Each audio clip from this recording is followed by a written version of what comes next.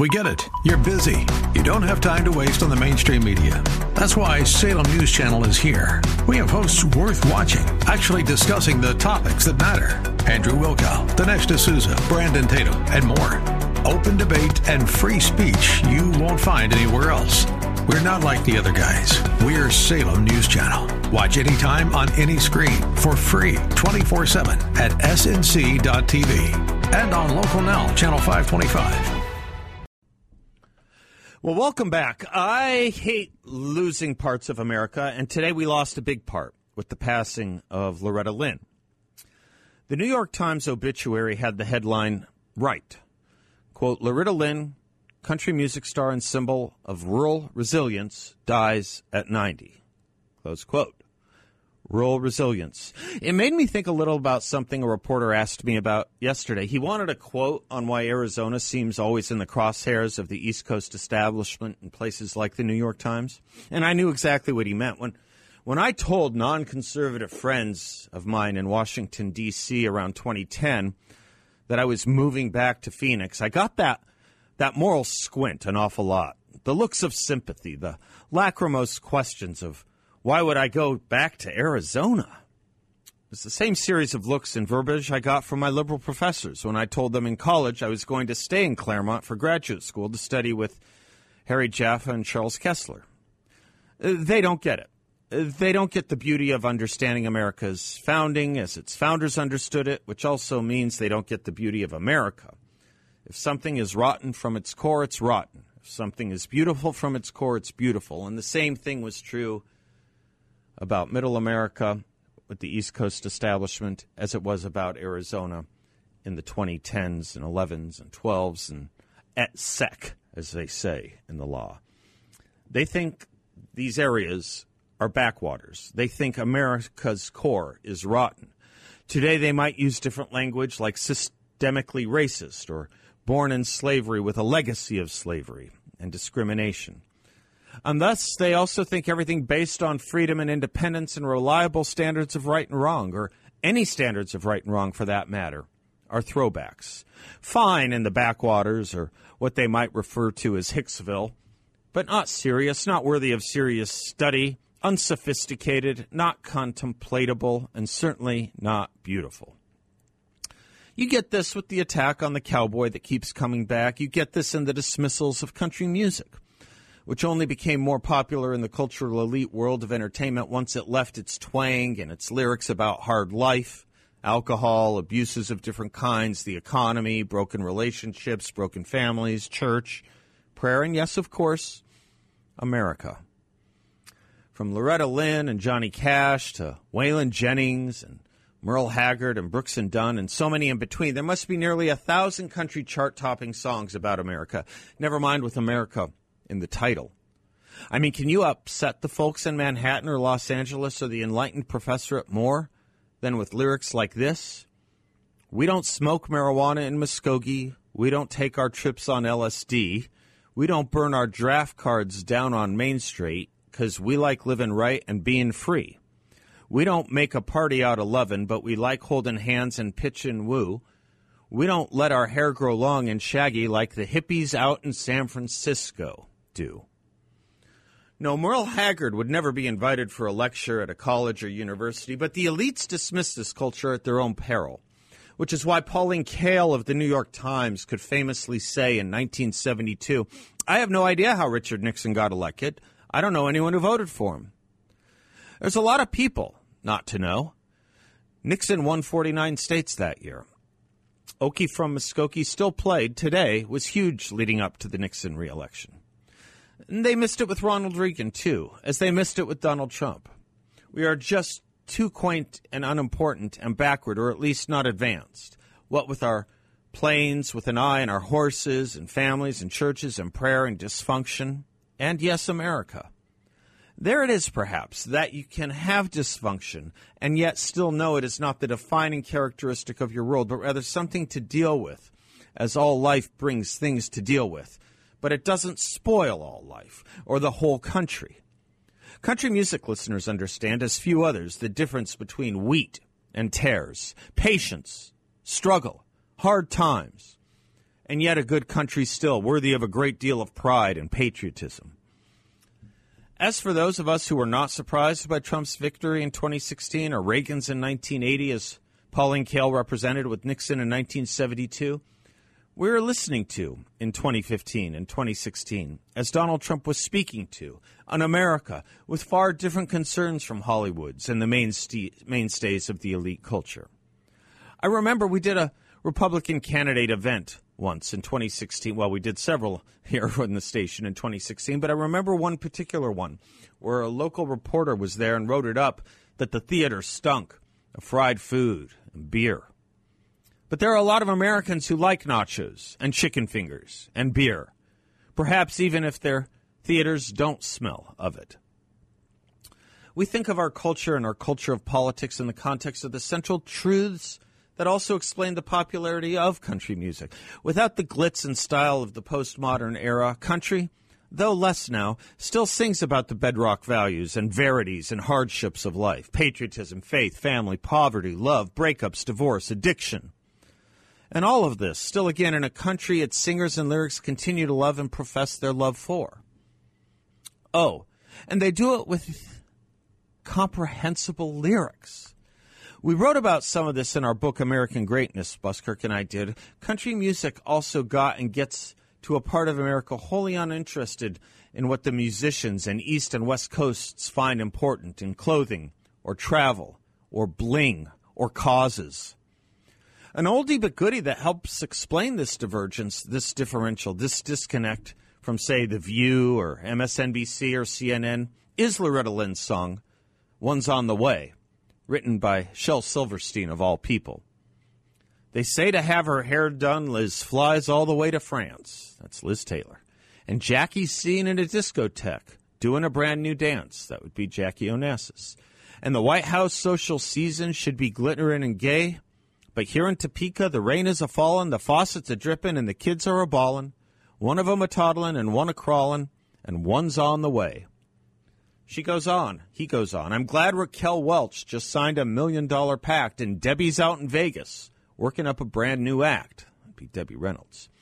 While the TV's showing Newlyweds, a real fun game to play, here in Topeka, the screen doors are banging, the coffee's boiling over, and the wash needs a hanging. One wants a cookie, and one wants a changing, and one's on the way.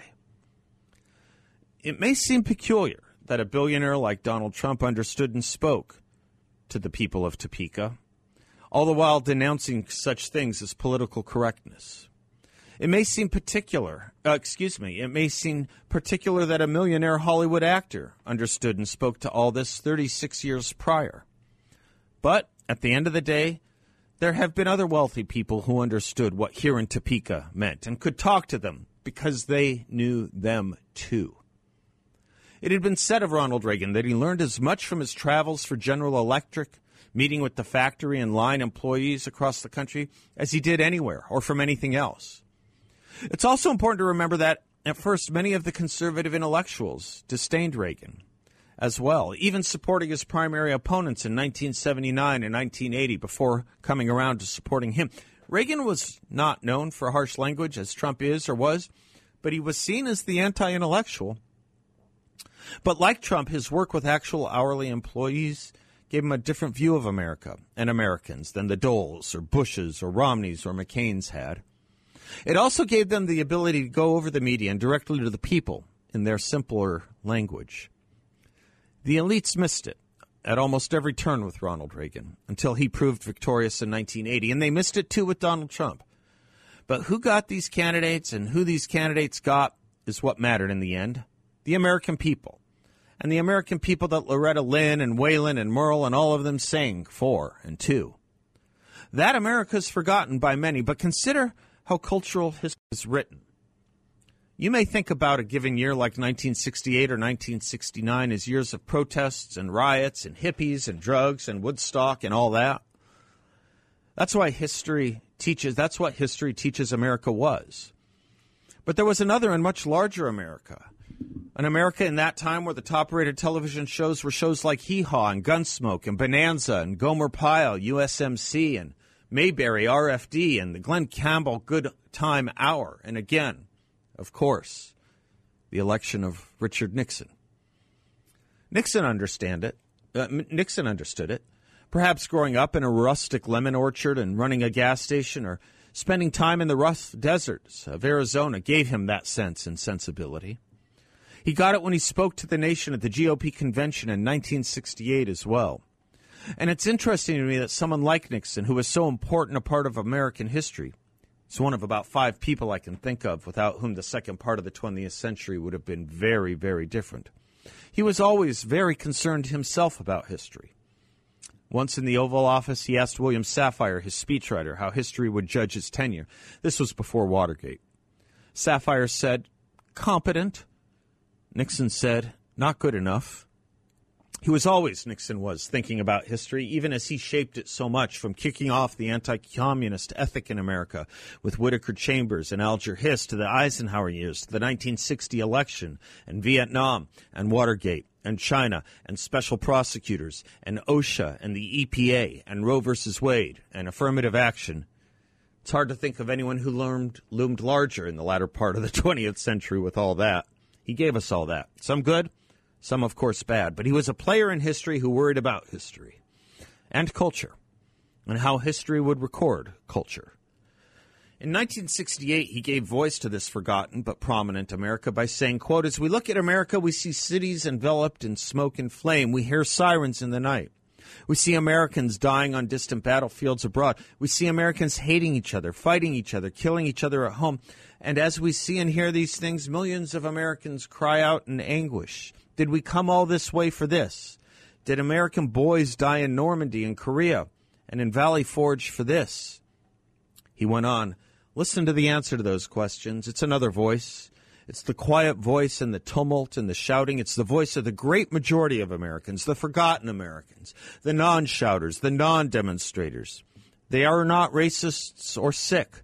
They are not guilty of the crime that plagues the land. They are black and they are white. They're native-born and foreign-born. They're young and they're old. They work in America's factories. They run America's businesses. They serve in government. They provide most of the soldiers who died to keep us free. They give drive to the spirit of America. They give lift to the American dream. They give steel to the backbone of America. They are good people. They are decent people. They work and they save and they pay their taxes and they care," close quote. A year later, in office, he gave voice to this again and against the counterculture. This was known as his silent majority speech. "I know that may not be fashionable," he said, "to speak of patriotism or national destiny these days, but I feel it is appropriate to do so on this occasion. 200 years ago, this nation was weak and poor, but even then, America was the hope of millions in the world. Today, we have become the strongest and richest nation in the world, and the wheel of destiny has turned so that any hope the world has for the survival of peace and freedom will be determined by whether the American people have the moral stamina and the courage to meet the challenge of free world leadership." He went on, "Let historians not record that when America was the most powerful nation in the world, we passed on the other side of the road and allowed the last hopes for peace and freedom of millions of people to be suffocated by the forces of totalitarianism." Close quote. This was the silent majority speech. There's always been a battle between what is and what the progressives and progressive historians paint what is. It's a bit like the slavery issue. Yes, we had slavery. Yes, it was awful. But it doesn't or shouldn't define us. It was in the minority part of this country. More states were in the Union than the Confederacy. More people lived in the Union than the Confederacy. More people fought for the Union than the Confederacy. There were fewer people who had and supported slavery than there were who had slaves and did support it. And the Union, of course, beat the Confederacy. You might call that a silent majority as well. But the historians paint something different, don't they? They paint the aberrations and scars as the defining thing, not what is actually the larger story of the majority as defining. Just as they paint the culture here in 1968 and 1969 as against what really was moving and motivating people. Loretta Lynn spoke to a great part of that. The coal miner's daughter. It is for shame that so many forget or dismiss just who it is and what it is that matters most here, and to most people, whose values and country they were there to uphold and defend. It is for shame not only because they keep getting this country wrong, but because for many of them, they still cannot and may never be able to see it. Anyway, thank you, Loretta Lynn. Thank you for standing for and singing to the verities, the durables, and what matters most and to most. Job well done. Now rest in peace.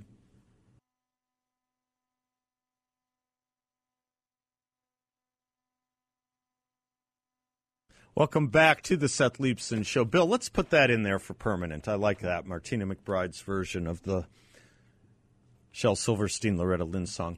And also, can we go out with Muskogee, Okie from Muskogee, and add that too? Thank you, Bill. Are you worried about stock market volatility, especially with Joe Biden in office? What if you can invest in a portfolio with a strong fixed rate of return, no correlation to the stock market? If you're looking for a remarkable and unique investment opportunity like that, I want you to check out my friends and show sponsors, YRefy.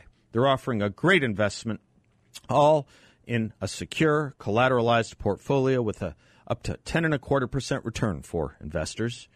And your investment, by the way, can be in a trust, IRA, just as much as it can be a joint investment or an individual investment. YRefy is a due diligence-approved firm. It's made up of really great guys, I know them well, who do really well by doing good for others. And you can be a part of that. Check them out at investyrefy.com. That's the word invest, the letter Y, REFY.com. Or give them a call at 855-316-3087. 855-316-3087. Local company, you can visit them. Never a sales pitch. I was thinking on that speech of Richard Nixon's in 1968 to the convention when he was talking about the other America. Many of you know, I've talked on this before, where he says we are not sick people. We are not a sick country. You know why he said that? He said that because that is what the editorials across the country kept saying in 1968. We are a sick nation. I believe it started with an LA Times editorial that year. And it seems the left and the progressives, that's part and parcel of us always trying to be on the eve of destruction. This is what took place during COVID on hyperspeed. The conviction that things are terrible around here, that things always suck. You know, a Republican can't be a conservative. He has to be a fascist or a white supremacist. The virus is going to kill all of us. We're going to have a winter of a dark, cold winter of grim death. Everything is always, we're always sick. We're going to make each other sicker. And, of course, the country, if not the planet, faces an existential threat, either because of constitutional evisceration or, as Greta Thunberg would put it, ecosystems disappearing before our very eyes. We are not a sick country, Nixon had to remind us.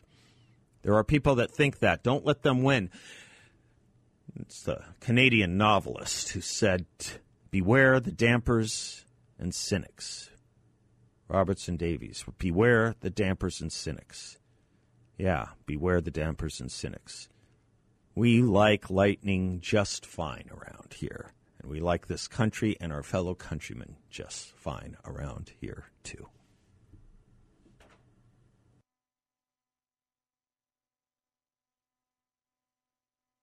Welcome back to the Seth Leibsohn Show. It's an honor and privilege to welcome to the show Tom Homan. Many of you have seen his work on television and elsewhere. He's the former acting director of the U.S. Immigration and Customs Enforcement and is a visiting fellow at the Heritage Foundation. It is a delight to welcome you back to the airwaves of Phoenix, sir. Thank you for being with us. Hey, thanks for having me. You know, you're one of these kinds of experts, Director Homan, that we don't call when there's good news. And, man, there is not good news. The report yesterday is that there's a getaway crisis or a got-away crisis at our southwestern border, particularly here in Arizona, where Bill Malugin is reporting something close to 600,000 getaways in just fiscal year 2022. Talk to us about what this means, sir. Yeah, it was 600,000, just under. It was 599 something. Yeah. And we had 400,000 last year. So look, we've already had 1 million people since Joe Biden took the White House. 1 million aliens have crossed the border, weren't arrested, got away.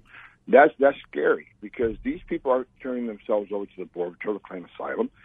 There's a reason they don't want to turn themselves into Border Patrol.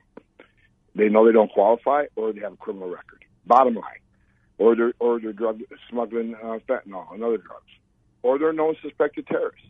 This should concern a lot of people, because you look at the past year, Border Patrol's arrested people from 161 different countries. Some of these countries are sponsors of terrorism. That's right. So if you don't think a single one, that 1 million gotaways, came from a country that sponsors terrorism and came to this country to do us harm and now are in the United States, then you're ignoring the data. This is a serious national security issue. Yeah, I'd love to remind the audience that I had a guest on yesterday, you may or may not know, in D.C., Terry Jeffrey, and he was talking about something like 78 persons on the terrorist watch list were apprehended at the border just this year. Compared to, I think, 0 on your watch, by the way. But, you think about the 78 we know of. You're right. What about the ones we don't know of? And damn it, sorry to use the French word, sir, but we know what 19 can do, right? Right, and the actual number is 83. I don't know. Oh, my gosh. Okay. All right. It's worse. The actual number is 83. Okay. And, look, terrorists don't want to be arrested. They're trained how to evade law enforcement. So I've been doing this for 35 years. I started in the Border Patrol in 1983. And I'm telling you, I've never been more concerned about the safety and security of this country than I am right now. And look, Arizona's leading the charge. Everybody thinks Texas is getting overrun, and they are. But the most gotaways, the highest number of gotaways by far, is the Tucson, Arizona sector. That's right. And these are, people say, well, how do you count gotaways? Well, they're captured on drone traffic, sensor traffic, camera traffic. These are recorded. Now, that's 1 million gotaways that we know about. But what we haven't talked about is the unknown gotaways. That's right. Because a lot of parts of that border doesn't have a camera, a sensor, or a drone, so we don't know how many other got away that are unknown. I have to tell you, I have been, sir, to the border a few times now, and not nearly as much as you have. And one of the things I am finding is that, Border Patrol, they want to do their job, but there is a level of, there's a feeling, there's an attitude that they just don't have the support. There's a reticence, if you will. There's almost a Ferguson effect applied to the border. Not exactly and directly proportional, but something like that is taking place where they don't think D.C.'s got their back, and they don't think D.C. wants them doing very much. Well, they're exactly right. Look, I've talked to hundreds of border patrol agents. I've been on the border 14 times in the last year. There it is. Arizona and Texas, and I wore that uniform. So a lot of these guys know me, and they see me. They come up and talk to me, and I try to tell them I can to keep them engaged, but they have been abandoned. Yeah. They've been abandoned by the commander in chief, so-called President Biden. They've been abandoned by the vice president, who's supposed to be a border czar. That's right. Then by the Secretary of Homeland Security. Look. The President of the United States never been down there. His first speech as president is about how the last administration would watch children starve to death on the banks of Rio Grande and never did anything about it. That's right. He's talking about the 20,000 men and women in the Border Patrol. I had over 8,000 saves last year. And as far as the Secretary, they lost faith in the Secretary. To this day, he's on TV saying the border is secure. Yeah. And these agents are insulted because they're busting their butts 24/7, and their bosses on national TV saying it's secure. Yeah. So they've lost respect in the President. They've lost respect in the Secretary. Why? Because they abandoned them. It's a hell of a point. This was a short segment, sir. We have a slightly larger one coming right up. Let me take a quick commercial break and come back to you on that. You are a real hero to this audience, sir, and to this country. And, your voice needs to be heard more and widely.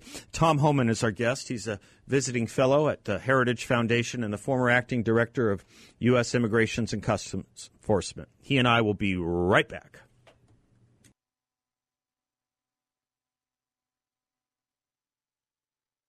Welcome back to the Seth Leibsohn Show. Delight to have Tom Homan with us. He is the former acting director of U.S. Immigrations and Customs Enforcement. He's a visiting fellow at the Heritage Foundation, heritage.org. Director Homan, this point you were making about you can believe the administration in D.C. or your own two eyes or any of the border officials down there telling you what they see day in and day out. You can go down and see it for yourself, as I have done on a few occasions. It's almost so. It's almost like this, sir. while the Secretary of Homeland Security, the Vice President, the President keep declining to say there's a problem, keep saying there is no problem, it's almost as if the mayor of Chicago were to be giving speeches that the police in Chicago are hearing saying we have no crime problem. Violent crime isn't a problem in Chicago. Violent crime isn't a problem in Philadelphia. It's about the same issue, and you could only imagine what police would think if their mayors were saying that. Well, they got zero respect in the mayor and Yep. the secretary. You know, when look, they failed. They failed, and they ought to just admit they failed and work to regain not only control the city's crime level, but look, you know, what happens in Chicago has a lot to do with illegal immigration. Cook County, Chicago, one of the biggest jails in the country. ICE used to be in there. Mm-hmm. For every person who's illegally in the United States and got arrested in Cook County, Chicago, for a crime, as soon as they were done serving their sentence, ICE picked them up and deported them so they couldn't reoffend in the community. Now, it's a sanctuary city. The same with New York. Look, it's not unusual for Chicago, New York, Seattle to have some of the highest crime rates we've ever seen because they're sanctuary cities. Yeah. So is Lori Lightfoot doing everything she can to tap down the crime in Chicago? No, because she releases illegal alien criminals to the streets every day. And recidivism rates are as high as 75% within the first 3 years. That's right. And they're going to they're going to recommit an offense in the very community in which they live, the immigrant community. So these politicians say, well, I'm protecting the immigrant community, we don't work with ICE. No. When you release a criminal alien back in the community, he's going to reoffend in the immigrant community. MS-13 attacks almost all migrants. Right. And so you're not protecting the immigrant community, you put them at greater risk of crime. And if Lori Lightfoot had the backbone to go to the immigrant community and have a town hall meeting and ask them one question, would you rather have ICE operating in my jail or in your neighborhood?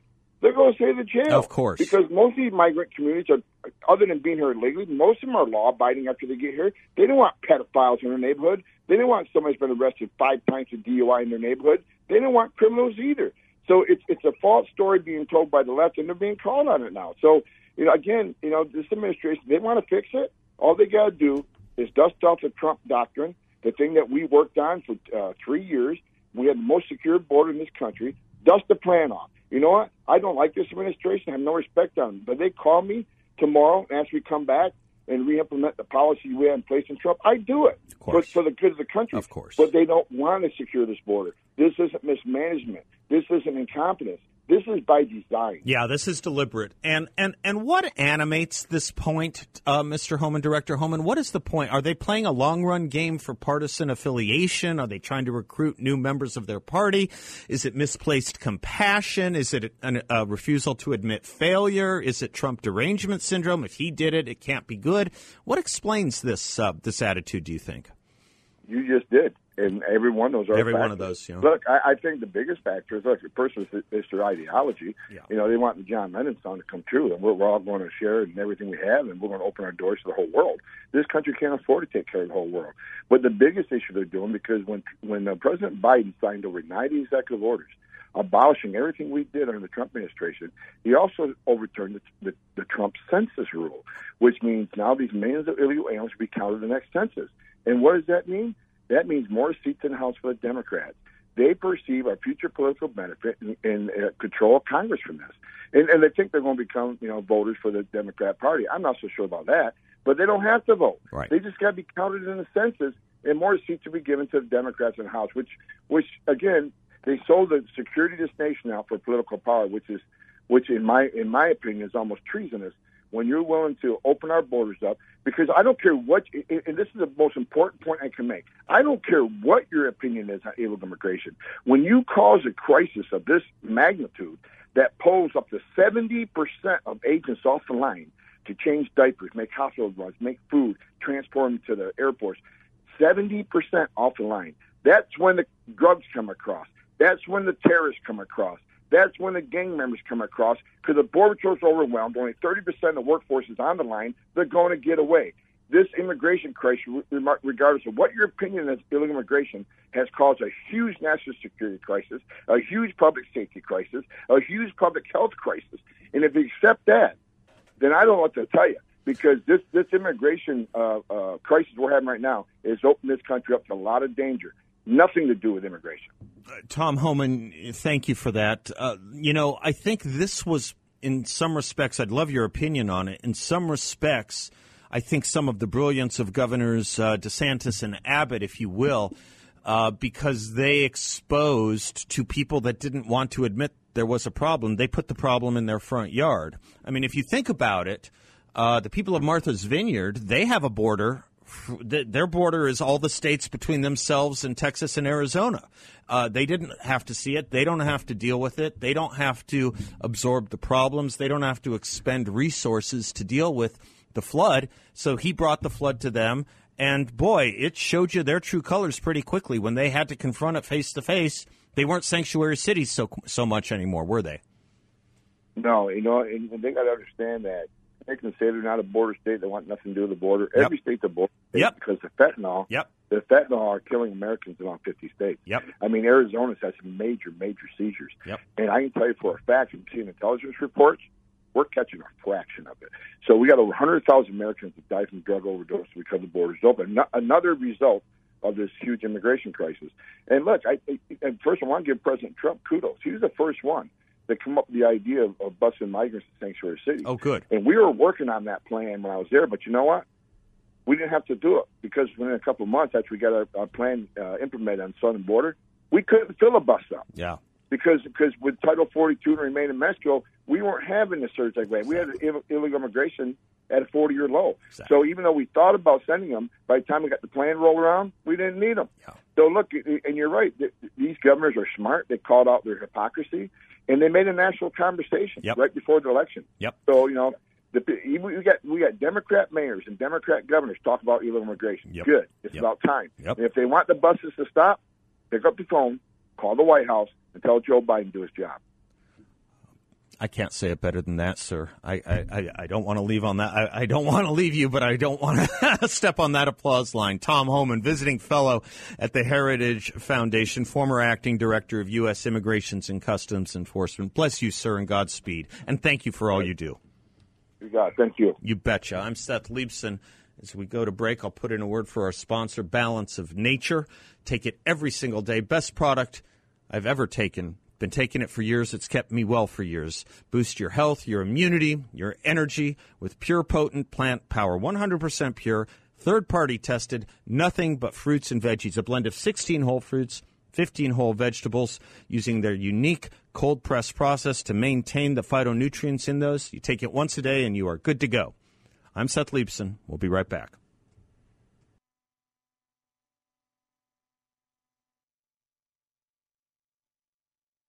Welcome back to the Seth Leibson Show. I didn't have time during the break to get all the data I wanted from the various states, but just so you know, when you hear the Democrats say that we're overstating the problem of illegal immigration, understand it's a problem in and of itself. It's illegal ab initio. This is an illegal act people are engaging in. Beyond that, yes, there are a lot of crimes committed. Yes, there is a lot of social destruction that comes. Yes, there is a lot of social and humane expenditures we need to take from our state budgets and from charitable organizations. And those are monies that could otherwise go to other causes. Or perhaps, I don't know, say citizens and veterans. But when you hear criticisms of Republican candidates in Arizona who talk about the crime illegals bring and come with, yeah, of course it's not everyone, of course. But it's not anything close to zero either, and it's a lot. The Department of Corrections here in Arizona has a handy monthly report called Corrections at a Glance, and it tells you who's incarcerated in Arizona and for what, and whether they are citizens or not. There are 355 people in our prisons in Arizona for murder who are illegal aliens. 355. Think about that.